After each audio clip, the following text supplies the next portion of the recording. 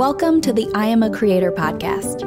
I'm Isa Adney, storyteller at ConvertKit, and in each episode, I'll be reading one of our inspiring creator stories about what it really means to be a creator. These are stories about risk, fear, hope, and what it takes to connect with your audience and do work you love.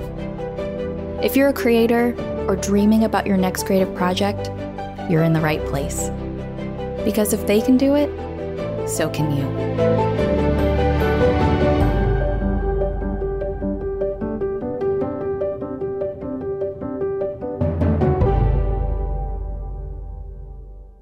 Today's story, The Cloth I'm Cut From.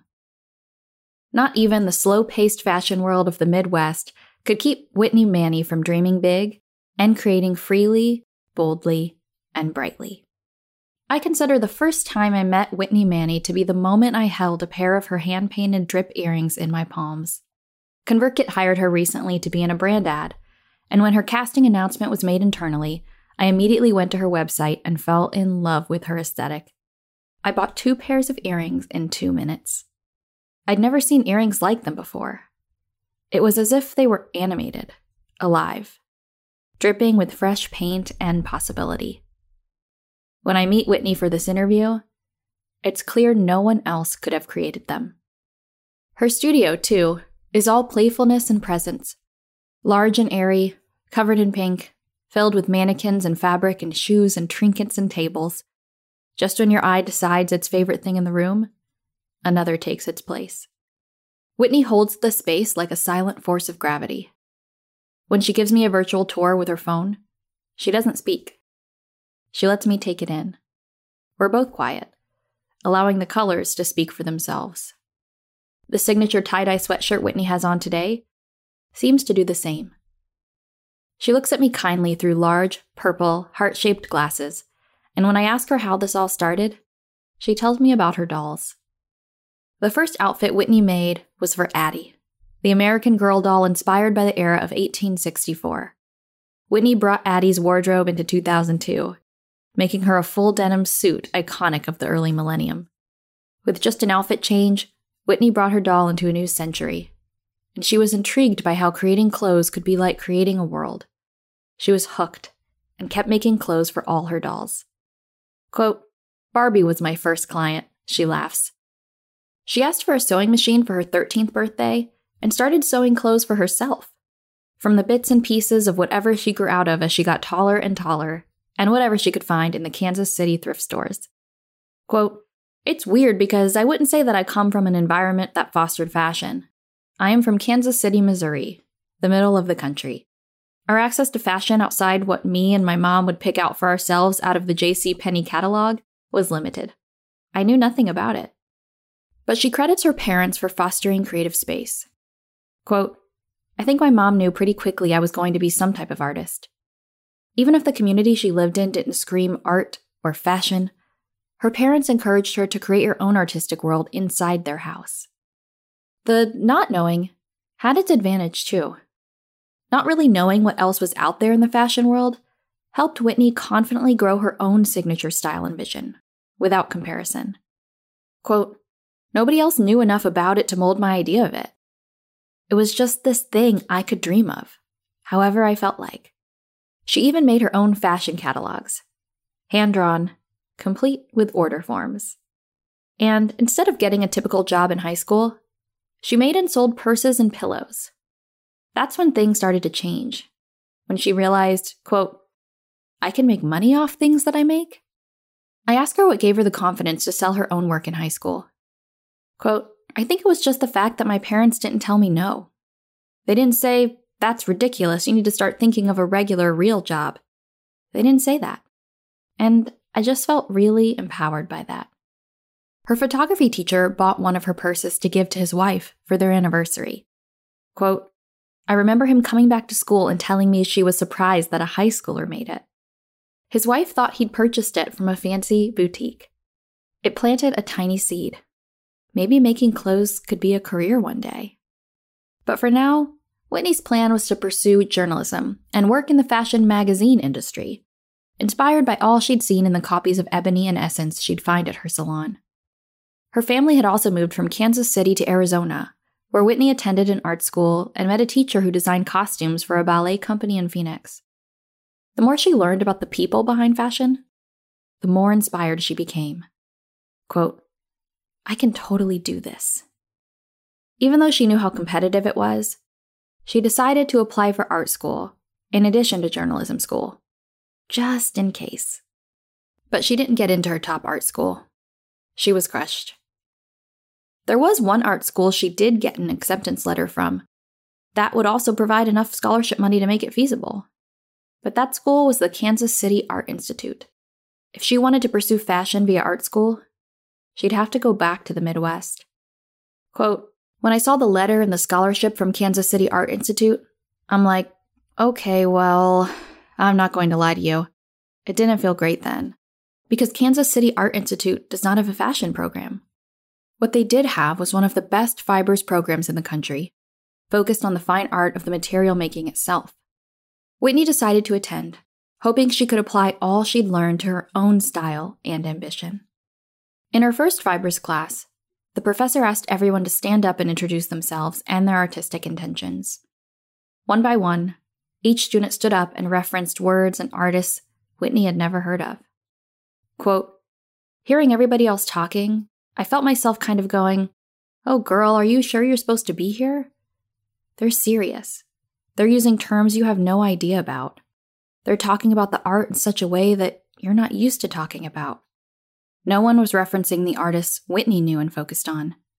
Quote, "Contemporary artists, artists of color, Black women artists." She started to question if she was in the right place. Quote, "It's one of those things where you can kind of feel so small. It's impossible for me to imagine Whitney Manny ever feeling small. But the fact that she sometimes does makes what she did next even more miraculous."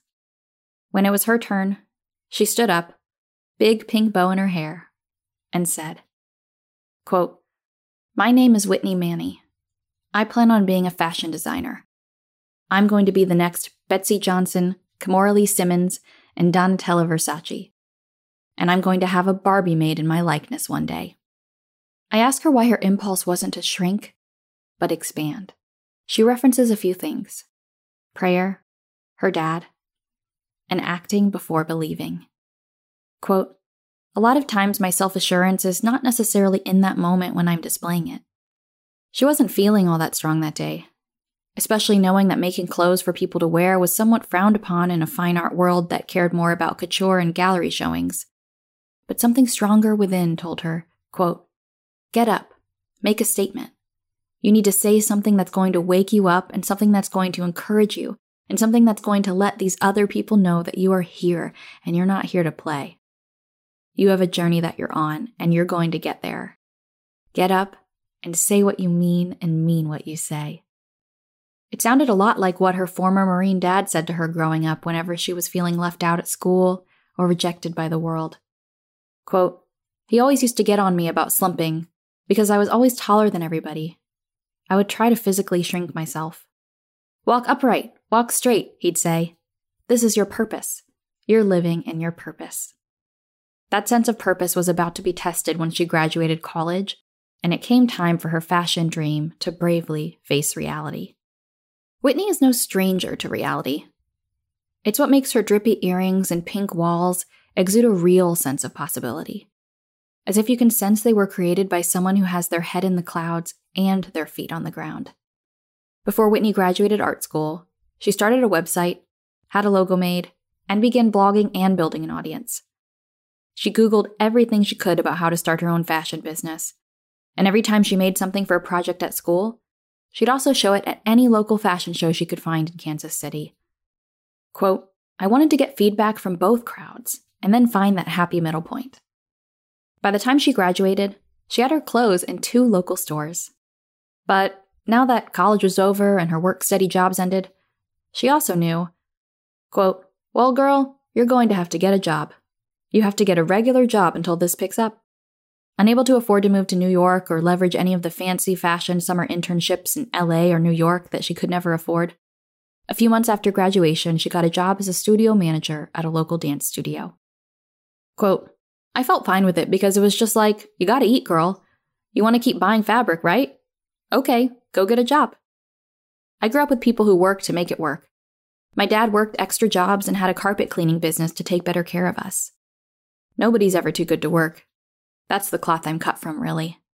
She considered herself a full-time artist then, working on her own art 30 to 40 hours a week, and then working at the dance studio in the evenings, another 32 hours a week.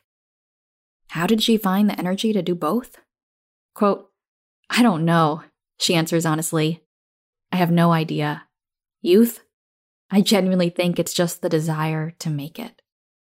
There were points, however, that sometimes she did think about how much easier it would be to become an art teacher instead. Quote, and that's still an option, but I'm like, okay, have you exhausted everything yet? Because even if it's 10 years from now, I can go teach. I can go be a third-grade art teacher. But 10 years from now, are you going to have the energy, the drive, the imagination to do what you're doing right now? I don't know if that's a chance I'm willing to take. She preferred to take her chances at trying to make her fashion business a full-time job, even amidst all the obstacles she faced pursuing fashion in the Midwest. There was less opportunity being so far from the major fashion hubs, but she decided to make the most of whatever was in front of her. No fashion show was too small or boutique too local. If she couldn't go to New York or LA, she decided to bring New York and LA to Kansas City. Quote, people were coming to Kansas City fashion shows just to do something cute, get Instagram pictures. But honey, when the Whitney Manny logo comes up on that screen and that first model starts stomping down that runway, you realize this is something different. There's narrative here. There's story. There's concept. There's historical references. There's cultural references. There's music that makes sense with what's going on. Now you're a little more intrigued, and now you're feeling like, okay, I'm getting a little bit more of a different fashion experience. This is not your mall fashion show. It wasn't a New York or LA fashion show either. It was Kansas City. It was Whitney. Quote, I always say I'm based in Kansas City, but I have global ideas. To help build her global audience, she turned to the internet, building relationships one customer at a time, treating her online audience like she treats each pair of earrings, each skirt. Hand-painted, hand-sewn. So when she saw a YouTube video of someone talking about how their Instagram got shut down and they lost their audience, she decided to start an email newsletter. Quote, she had no way of reaching them anymore. And it's like, oh wow, okay. What if my website crashed for a day or Instagram or Facebook was like, yeah, we're going to pull your pages? How would I stay connected? And I've pretty much been consistent with newsletters ever since. She takes a personal approach to the emails she sends too. Quote, I don't want to just send like sale, sale, sale, new in store. That's great every now and then, but I like to kind of approach it like it's a journal. And my subscribers can be a part of this behind the scenes. I want them to feel like they're getting something exclusive, and I can share in that email what my thoughts are, how I'm feeling as an artist, what obstacles I'm up against, or just what I'm experimenting with. I think in a way it's a more intimate platform, as opposed to social media, out there for anybody and everybody to take in. If you took the time to subscribe to my emails, you really care about what I'm doing, and you're really invested. Due to her years of hard work, care, local fashion shows, and relentlessness, Whitney went full-time on her own business in 2018. Throughout our interview, Whitney switches from fine art terms to marketing terms in seconds. Sequins and sales funnels share the same space, sometimes the same sentences. Whitney's hunger to learn the business side came from a desire to communicate. Quote, if you meet my parents and the rest of my family, they are loud, they are fun. People meet me and are like, that's your kid? Are you sure? I'm naturally an observer. I might meet you and not talk or be laid back for the first 2 weeks we know each other. But once I feel like I know you better and I can be safe around you, we're good. I liven up. For me, fashion was people taking notice of what you're wearing. It's a communication tool. And so I might not feel like talking, or I might not feel sure that I can feel safe around you, but at least what I'm wearing can tell you a little bit more about me. She shares her mission on her website. Quote, my job isn't done until everybody in the world believes fashion is art. And she's always seen business as a way to extend her reach. But as her business grows, how does she still find time and mental space to access that important, playful space to do her best artistic work? Quote, "To create as freely and as bold and as bright as I do, I have to let go of a lot of that day-to-day weight to just allow myself to be in that space. But of course, it's easier said than done." Quote, "When you think about adulting and arting, sometimes it feels like oil and water. Because at the end of the day, I have studio rent to pay. I have a car. I've got a pup at home to take care of, a household to take care of. So sometimes you look at it and you're like, okay, so this is what's selling. I need to push that." And I got in that space for a year or two where it was like, I just need to make what sells. I need to make what sells. But that comes across. It gets kind of obvious to your audience that you're in that space and they don't respond to it. They don't respond to it at all. The drip earrings, she tells me, came to her on an ordinary day when she thought, quote, I would love a pair of earrings that look like a kind of cartoonish paint drip. She didn't plan to sell them. She just wanted to make them for herself. For fun. And she did, wearing them to an event. Everyone at that event asked about her earrings. Quote, "Being able to know people want to see the things you're most passionate about just really kind of gave me permission." That's when she stopped focusing only on what sells and started putting, quote, "creative free time" in her planner, dedicating at least 1 3-hour block per week just for creative play, without any pressure to come up with something to sell. Quote, "I guess I'm trying to come to terms with respecting that my inner artist kid still needs to just kind of play around in the art room." A few days later, I observe Whitney in action in her own art room, her studio. The first thing I notice when I see her today is the stunning pair of patchwork denim bell-bottom capris she's wearing, belling out and bouncing every time she walks as if they're underwater. When I ask about them, she tells me there's something she just made for the photo shoot she's about to do as part of a feature for Sewn magazine, a publication that caters to sewists of color. Because she still lives in Kansas City, she's able to afford her own large studio where she makes most of her pieces and has a great area just for photo shoots like this. The capris are paired with a tie-dye sleeveless turtleneck and adorned with a long chain belt. The whole ensemble feels like something you might see in a gallery featuring Oscar-winning period costumes, the outfit itself feeling both not of this world and something you'd love to take off the mannequin and wear home. The belt, she tells me, was her grandma's. I watch quietly as she prepares for the photo shoot, and that's when I realize her perfect ensemble isn't yet complete. She adds purple eyeshadow, dangly earrings, hot pink lip gloss, a sheer scarf, gold clogs, and oversized tortoiseshell glasses. Before adding each new element, I think to myself, no one has ever looked cooler, and then she adds something else and I realize I was wrong. Once she's finished, she poses in front of a yellow backdrop, singing to herself, serving as maker and model today. While she could easily move to New York or LA now, she loves being based in Kansas City, not only for the studio space she can afford, but also because of the hope she longs to provide to her community. She wants to be the answer to the question she always asked herself growing up. Quote, "Why isn't there a prolific, larger-than-life, worldwide Black artist based in KC?" She's a frequent speaker at local Kansas City schools and boys and girls clubs, and is a Girl Scouts troop leader. When kids come up to her afterward, they say, quote, "I didn't know fashion designers live here. I didn't know there were Black fashion designers here." In 2015, she received a huge order from the major Kansas City department store halls. She'll never forget seeing her own clothes and display showcased alongside Elizabeth and James, Thoreau, and Kate Spade.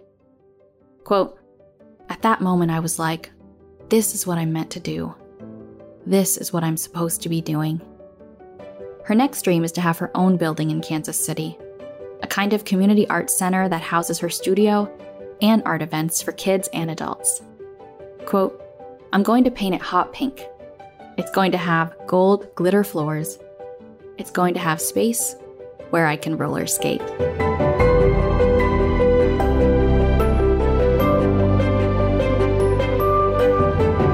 Find more creator stories at convertkit.com/stories. If you liked this story, be sure to subscribe to receive a notification every time we release a new episode. And if you have 60 seconds, leave a review on iTunes or wherever you listen to podcasts. I love hearing from you. If you found value or inspiration from this episode, it would mean the world to me if you could screenshot your podcast player right now, jump over to Instagram or Twitter, and tag ConvertKit. Because if you listen this far, you're a creator. Keep going, keep creating. Your story could be next.